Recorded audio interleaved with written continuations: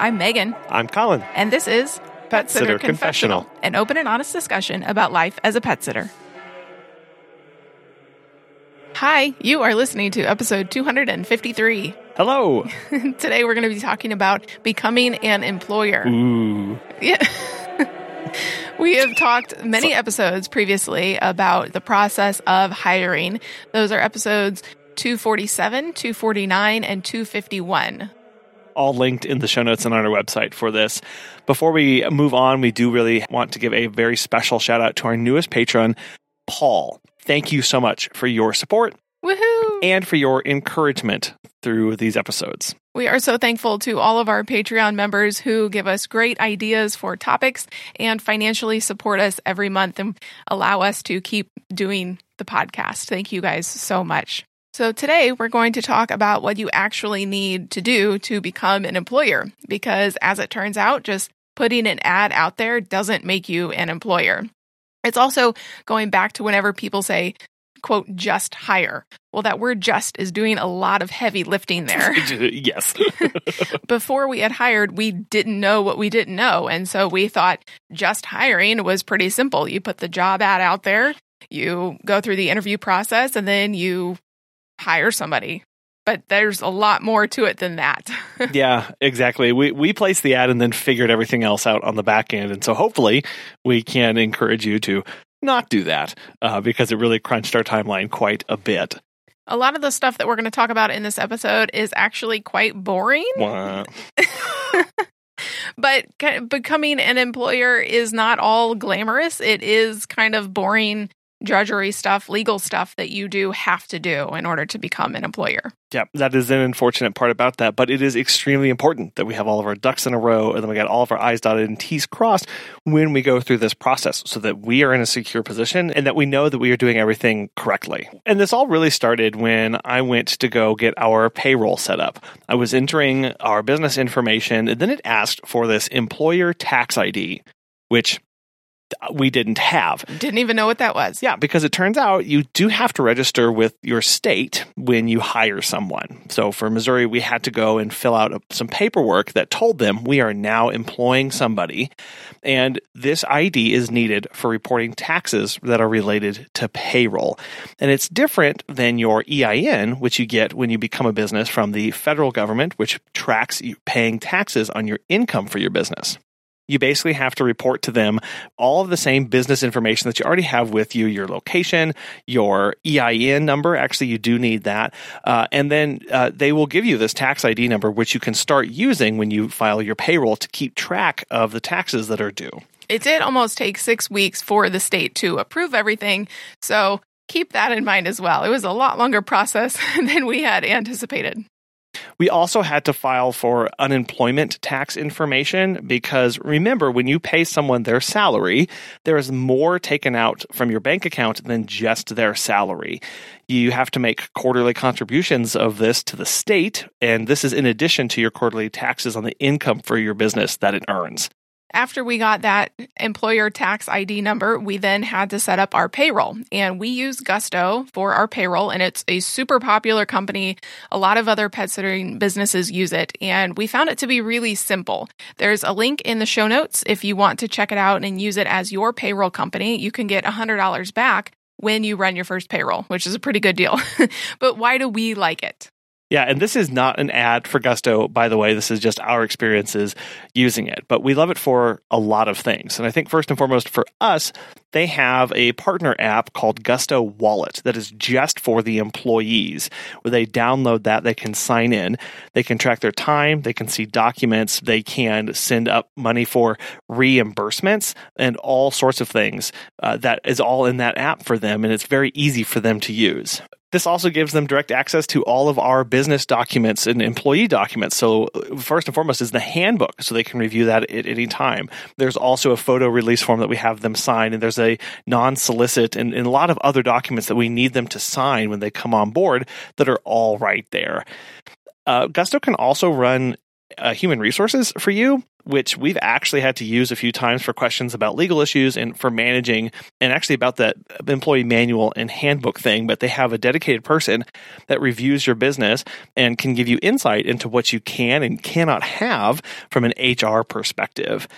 And when it comes to the payroll side of things, it's well known for payroll, but when it comes to doing that, it's literally just a few clicks to have payroll run. And it's especially easy if you have your staff track their time within Gusto using that wallet app, and it really makes it very seamless. Well, and they send you reminders as well, email reminders and Google Calendar notification reminders of it's time to run payroll. And there's, 2 days left to run payroll this period. So. Yeah, it's really great. And I will say it's also neat because the staff can enter notes for the hours that they log. So they can say between 9 and 9:30, this is what I was doing. And then between 10 and 12, this is what I was doing, which is really helpful for me when I sit down to review and approve this.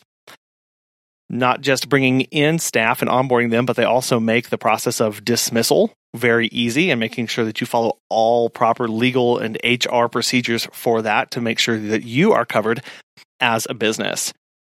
And they do all of the reporting and paying of those quarterly unemployment taxes and stuff. They take care of all of that very thankfully so that you don't have to worry about going in and paying those.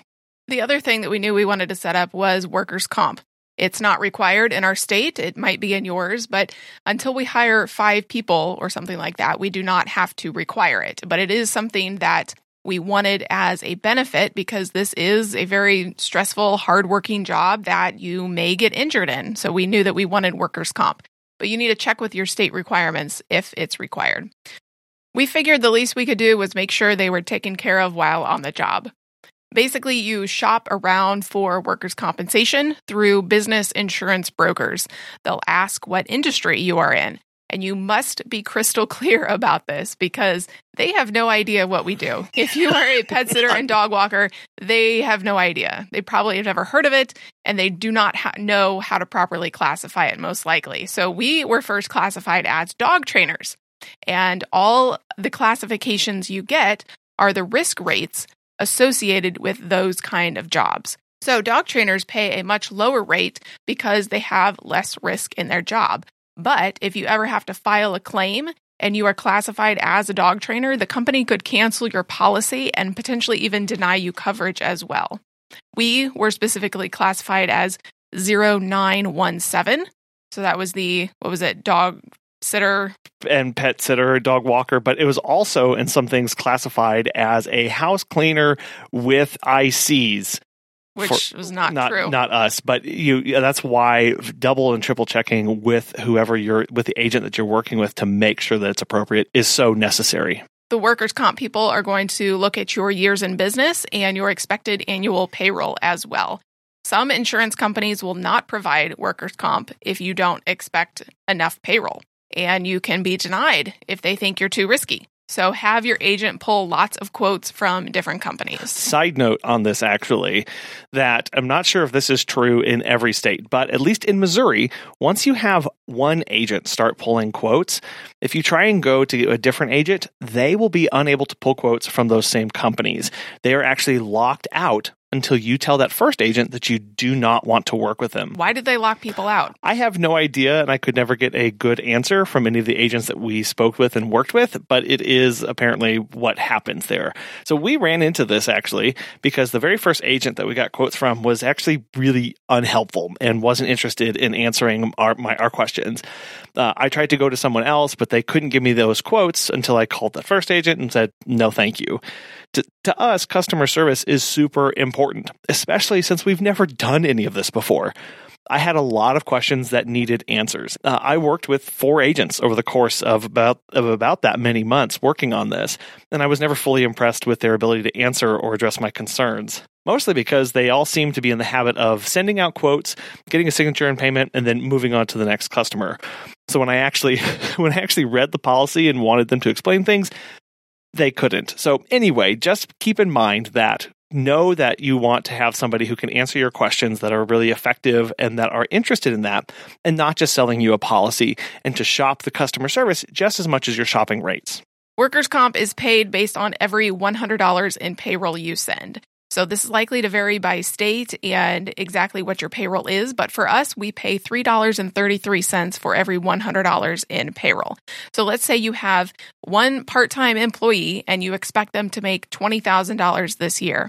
Well, that would be $666 due in workers' compensation. And you can pay for workers' comp in 3 ways. The first one is a lump sum.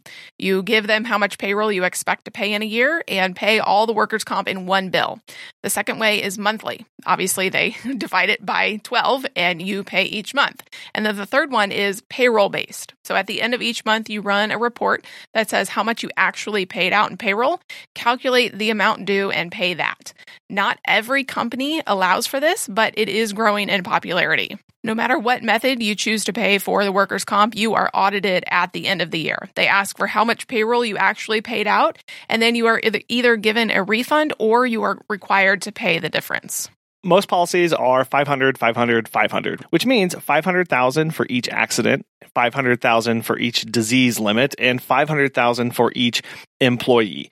You can add all sorts of other liability and stuff to your policy. You can increase these amounts. So sit down with your agent and discuss how much risk you can or want to take on. The next thing we needed to consider was software and team communication. And we knew this was critical because we are separated by 2 hours, but still wanted all of our staff to be in touch and collaborating together. And there are so many ways to talk to each other these days. There's texting, phone calls, email. Your scheduling software can even have internal team communication. So how do you know which one to use and for what purpose? Megan and I sat down together and actually set up a hierarchy of communication, meaning where we wanted 90% of it to take place and then when to use the other channels. It goes something like this, for at least for our business and what we want. The primary channel of communication is Slack. We set up a free team account because we knew we'd also be sharing documents and resources that can't really be sent easily in the other ways that we've talked about. This is where the vast majority of communication needs to take place for us and our employees so that we can keep a log of where everything's going and we can stay up to date with how people are doing. Are there any limitations to Slack? It will only save about 10,000 of your history of communication. So if you want more than that, you do have to upgrade. The second channel of communication is booking software. So when there is a question about an active sit or walk that the sitter is on, it needs to go through our booking software because staff are already in it and sending updates. Plus, it ties that particular situation in question that they're dealing with to that sit. The third level, we're getting a little bit more serious here, is texting. This is if something is more urgent or particularly more private and they want to take this outside of the other two. And then phone calls for us are only in emergencies or if somebody's unable to get in contact with someone else after repeated tries through the other channels. And that may look different for you. You may decide you want all of your team in a group text message or all of your team in some other messaging app or just in your booking software. We wanted our team to be able to communicate and collaborate together without us having to initiate it. So we kind of give them these platforms to work on and allow them to share documents within them. We also use Google Drive for a lot of things, which I am still learning on Yes. exactly what goes where. But yeah, if you have multiple Google accounts, make sure you know which one you're signed into when you're sharing particular documents. Very important. We store all of our documents in a shared Google Drive through Slack, and everyone has access to those. So any flyers or templates, any message language, so like updates that we send that we specifically want this wording in there, or any training documents, we put those in Google Drive for our team. We are also having our staff work on blogs and articles and other admin kind of stuff that we need done for our business, and so we share them in Google Drive as well. We keep our staff meeting notes there for review by anyone and reminders as well. Through this entire process, it was very important for us to have complete transparency, not just between Megan and I, but also between our staff themselves, so they could see everything else being worked on and help collaborate and contribute to those. And because of this, we upload things like podcasts or articles that we want our team to review, and we put them in Slack under a channel called Resources. That way it's searchable and always there for them, and it doesn't get lost amongst all the other stuff that we're working on. But as we mentioned earlier, Gusto does store documents as well. But we keep this to, employee-specific documents like the manual, the waivers, any trading certifications. We really use Gusto when we need them to sign or get acknowledgement that they have seen something. And plus, when we onboard new hires, Gusto automatically sends them all of the necessary documents to sign, which is really nice, so we don't have to attach them in an email. And all we have to do is just enter their name and email, and Gusto does the rest. Don't forget you have to submit an I-9, which is employment eligibility, and a W-4 for tax withholding. You can download these forms right from the IRS website, or if you use a platform, again, like Gusto, again, this episode is not an ad for them. We just use it for everything right now.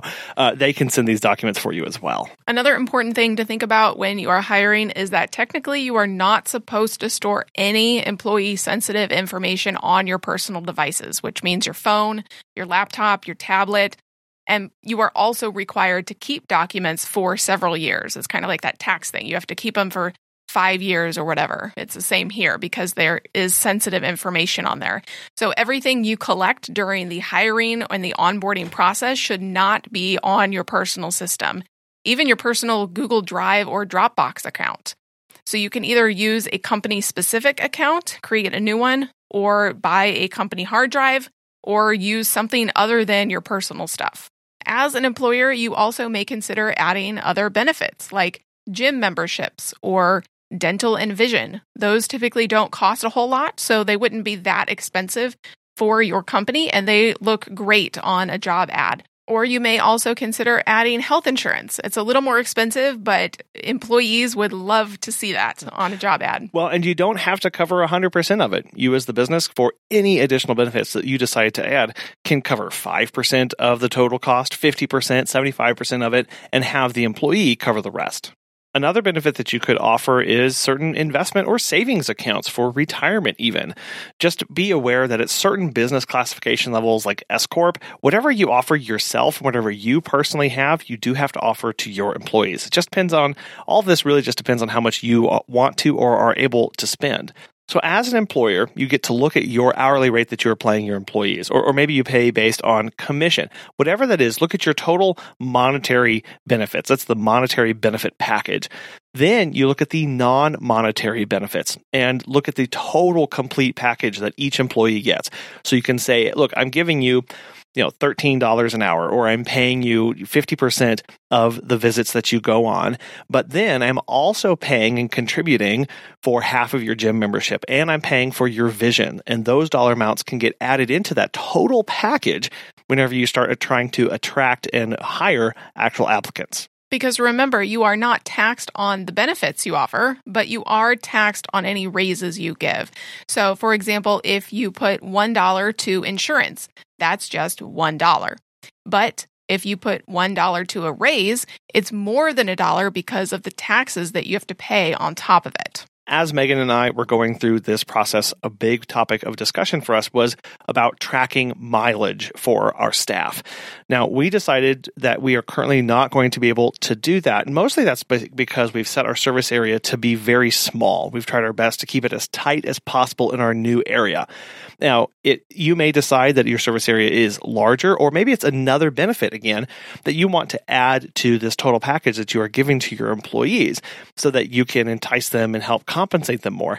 Some states may even require you to do this, depending on your job classification or the fact that you have employees that are driving around. When it comes to actually physically tracking this, MileIQ is a fantastic option. They have a Teams option, which can allow for each staff member to download it onto their phone and can automatically start tracking and submitting those reports to you for reimbursement. We did not forget to talk about staff policies and procedures, but we're going to cover that next week on our onboarding and culture episode. But suffice it to say that you do need an employee handbook to cover everything that you will and will not tolerate and kind of lay out the expectations for them so they know what they're getting into before they sign on. The last part about becoming an employer here, we've talked about a lot of the practical aspects of getting payroll, about looking at workers' comp, about addressing benefits and team communication. All of those are big buckets that your company now has to fill with something.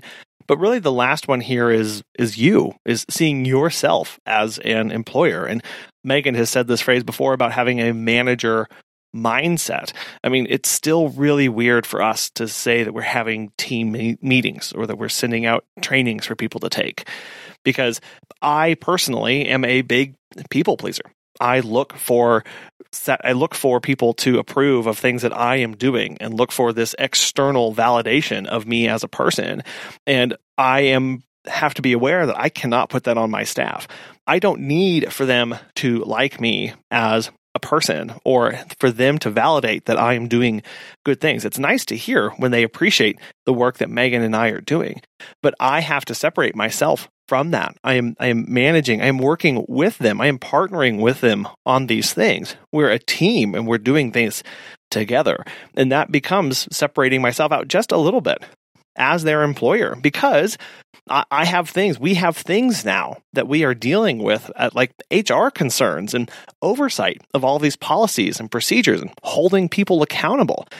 We have to become aware that there are things that we can and cannot do or say as an employer that might be very easy for you to do if it's just a friend or if it's a less formal setting. Things like asking about a health status or health particular questions. Those kind of things can get you in serious trouble. And so we do have to kind of set ourselves apart just a little bit to know that in my role now as employer, as your manager, I am held to certain standards, both legal and personally. And there are things that I can and cannot do because of my position. I mean, mentally, it's really unreal for us still, but we are loving it. We're loving the fact that we get to do these things. So while obviously we do need our staff to like us and get along with us, we are still the authority figure in the room. They are going to look to us for guidance, and we need to have that. So that is an important mindset that you need to have of, I am now over them. Spend time considering the gravity of that situation. Even if you're not paying these people full-time salaries, you are still contributing to their income, to their grocery bill every month. And so it is kind of a weighty thing, but it's great if you want to grow and scale your business. Yeah, but don't be afraid to tell your hires that you've never done this before. Let them know that you don't know everything, but always come back with an answer after you've done your research. In my time doing tutoring and teaching, one of the best things that I learned was to openly admit to a class that you don't know something. You earn a lot of respect and a lot of cred when you do that. But what really impacts them is whenever you leave that room and do additional research and you come back to them and you say, look, yesterday you asked me about this and I didn't know, so I had to go talk to these people, or this is the research that I did, and here's your answer, and here's how it's going to impact our company. So think about how you can support and encourage your staff in their work and what tools and resources they need. Find new trainings, new courses for them to expand their skills, and invest in them by allowing them to invest in the business. Becoming an employer means a lot more than, quote, just hiring. There's so many steps that we have to take, both from a legal and from this personal perspective, where we are growing, where we are expanding our mindset, where we are looking beyond our limits mentally, and we are considering, as Megan said, I love that word, the gravity of this situation, of the seriousness of this position that we are putting ourselves in, of putting people looking to us for part of their livelihood and paying gas and groceries and all of this stuff that should weigh on us, not keep us up at night, but it should help us to take this position seriously enough to do this work and to do some of this mindset work so that we can start setting ourselves and our staffs up for success. Yeah, you are really taking the solopreneur out of this, and you are not focusing on yourself as much anymore because it's not just about you. It's kind of like how when we got married, we used to say to each other, it's not just you anymore. So when he would leave his socks on the floor, or I would not do the dishes one day, or every day, we would turn to each other and say, hey, it's not just you anymore. Please think about me. And it's kind of the same thing of, not that we're being selfish in our business, but we do now have others to look out for. Yeah, and part of that can be, too, of allowing your new staff to have input into policies and procedures of how they think the business can be shaped and molded. Let them help you in this process and time of growth because you'll be better for it. We say all the time, nobody has all of the answers. We are better when we are working together and we are collaborating. So collaborate with your staff. Allow them to give your feedback. Be open and vulnerable enough to get feedback from them. That is also a part of becoming an employer, is allowing people to give you better feedback and allowing your staff to do that because you know that you'll be better for it at the end of the day. And that's why having those communication channels, open door policy is so crucial so that it's a two-way street. You can go to them with things and they can come to you with things. And listen, take what they have in, and do what is best for your business. Yeah, so consider what kind of employer you want to be. How open do you want that door to be? What does that actually look like? How does that manifest itself in your day-to-day operations? I know that term gets thrown out there a lot of, we have an open door policy. Come to us anytime. Do you really mean that? What can they come to you with? What kind of questions would you take at 7 in the morning or 6 at night? What do you want that communications channel to look like? So model that to your staff or line those out in policies that we'll talk about next week. Part of becoming an employer is also thinking about what kind of manager you want to be. So are you more introverted or extroverted? How is that going to play out when you need to have a tough conversation with an employee? Or if you are more direct or you like to use flowery language? Why did you listener, you can't tell, but she just looked right at me.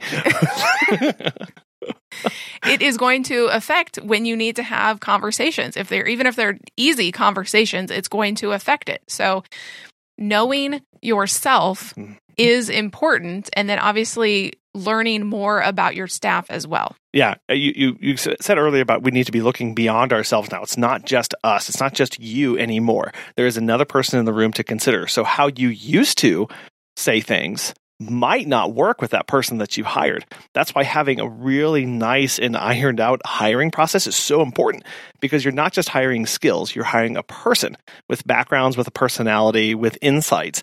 And you may have to adjust how you address topics. You may have to adjust how you handle stressful situations when you bring somebody on and lean into their strengths and help cover where they are lacking and where they need help. But realizing that how you used to operate might not be how you're going to operate in the future. And that's a good thing. That means we are being malleable, we are expanding things, and we're thinking beyond ourselves in these new situations. An aspect of this is really deciding how you are going to delegate. Obviously, we recognize that when we're bringing people into our company, we are going to be delegating things. But how are you going to do that? How are you going to pass off tasks? And what tasks do you want to pass off?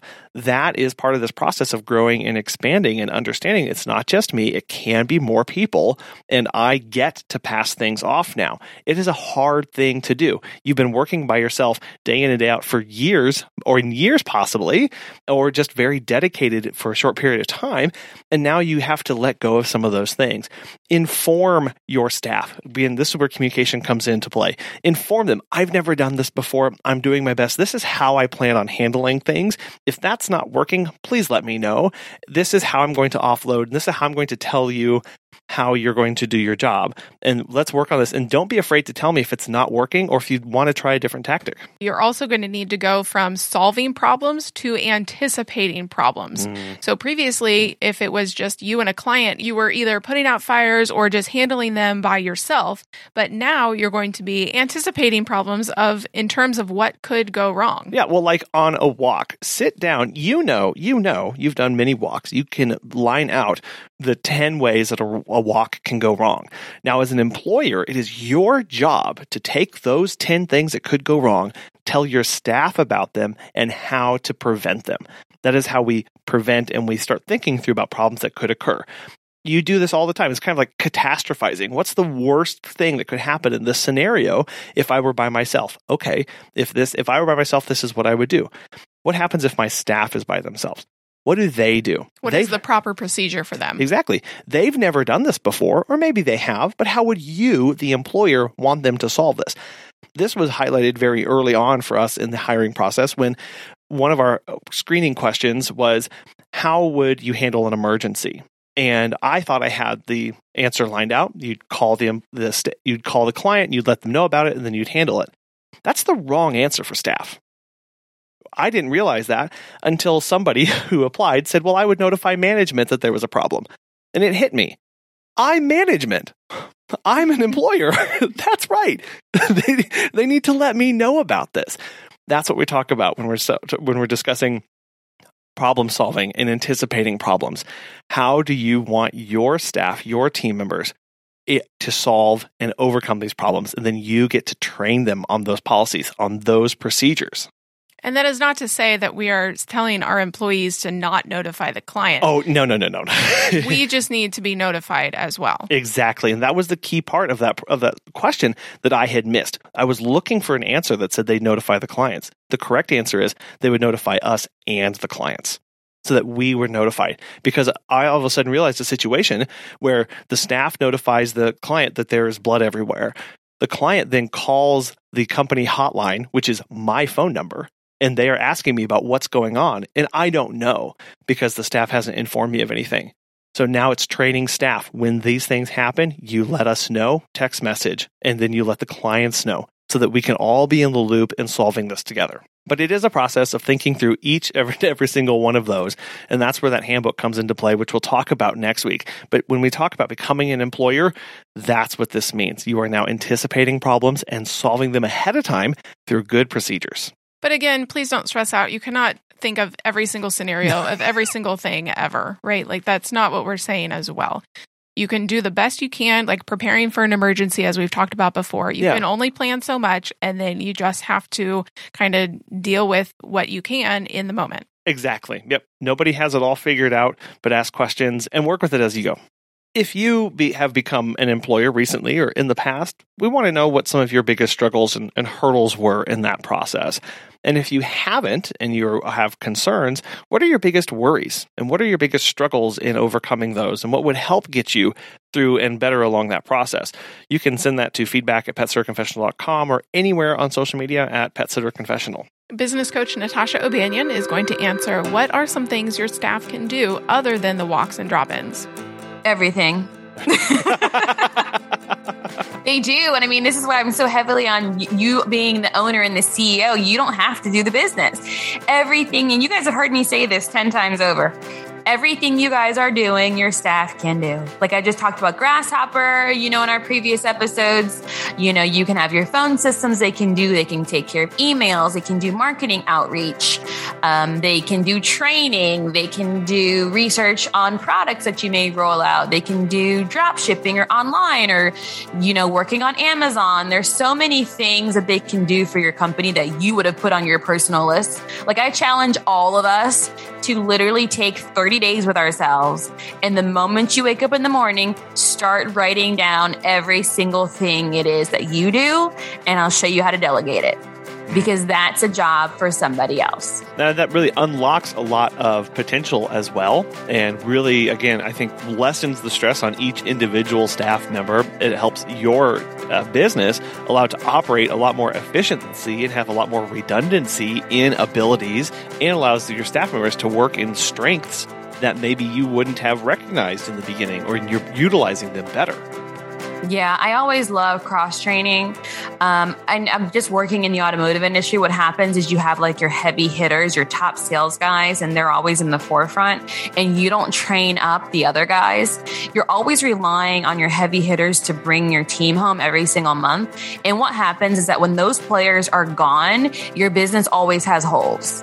And so I see some of us in the pet industry saying like, oh yeah, I have a girl that'd be great at that spot. She's super personable, bubbly, that'd be great. I'm like, well, listen, that's cool, but we all know there's more introverts in this industry than extroverts. So let's create process that complement introvert personality. And so that's why I love using my software, because it doesn't require my staff that don't feel, the most comfortable, giving a maniac personality and, full bubbles in person. You know how I am. I'm like, hey, yeah, I'm so excited. I can't get you on. Okay. Well, everybody may not give that type of energy, but now our process says, listen, we already have the paperwork. Our team is just going to come over and, take a snapshot of where you keep everything. Anybody can do that. Always create a process that is designed around the majority of your staff, not few and far. would like to be part of Natasha's membership group, you can use the code PSC20 for 15% off. We know that the process of becoming an employer and hiring is not the most glamorous thing in the world, but if it's something you want and have goals for growing and scaling your business, it is necessary. So we appreciate you listening to this episode today, and thank you so much to our Patreon members for supporting the show. And please join us next time. Bye.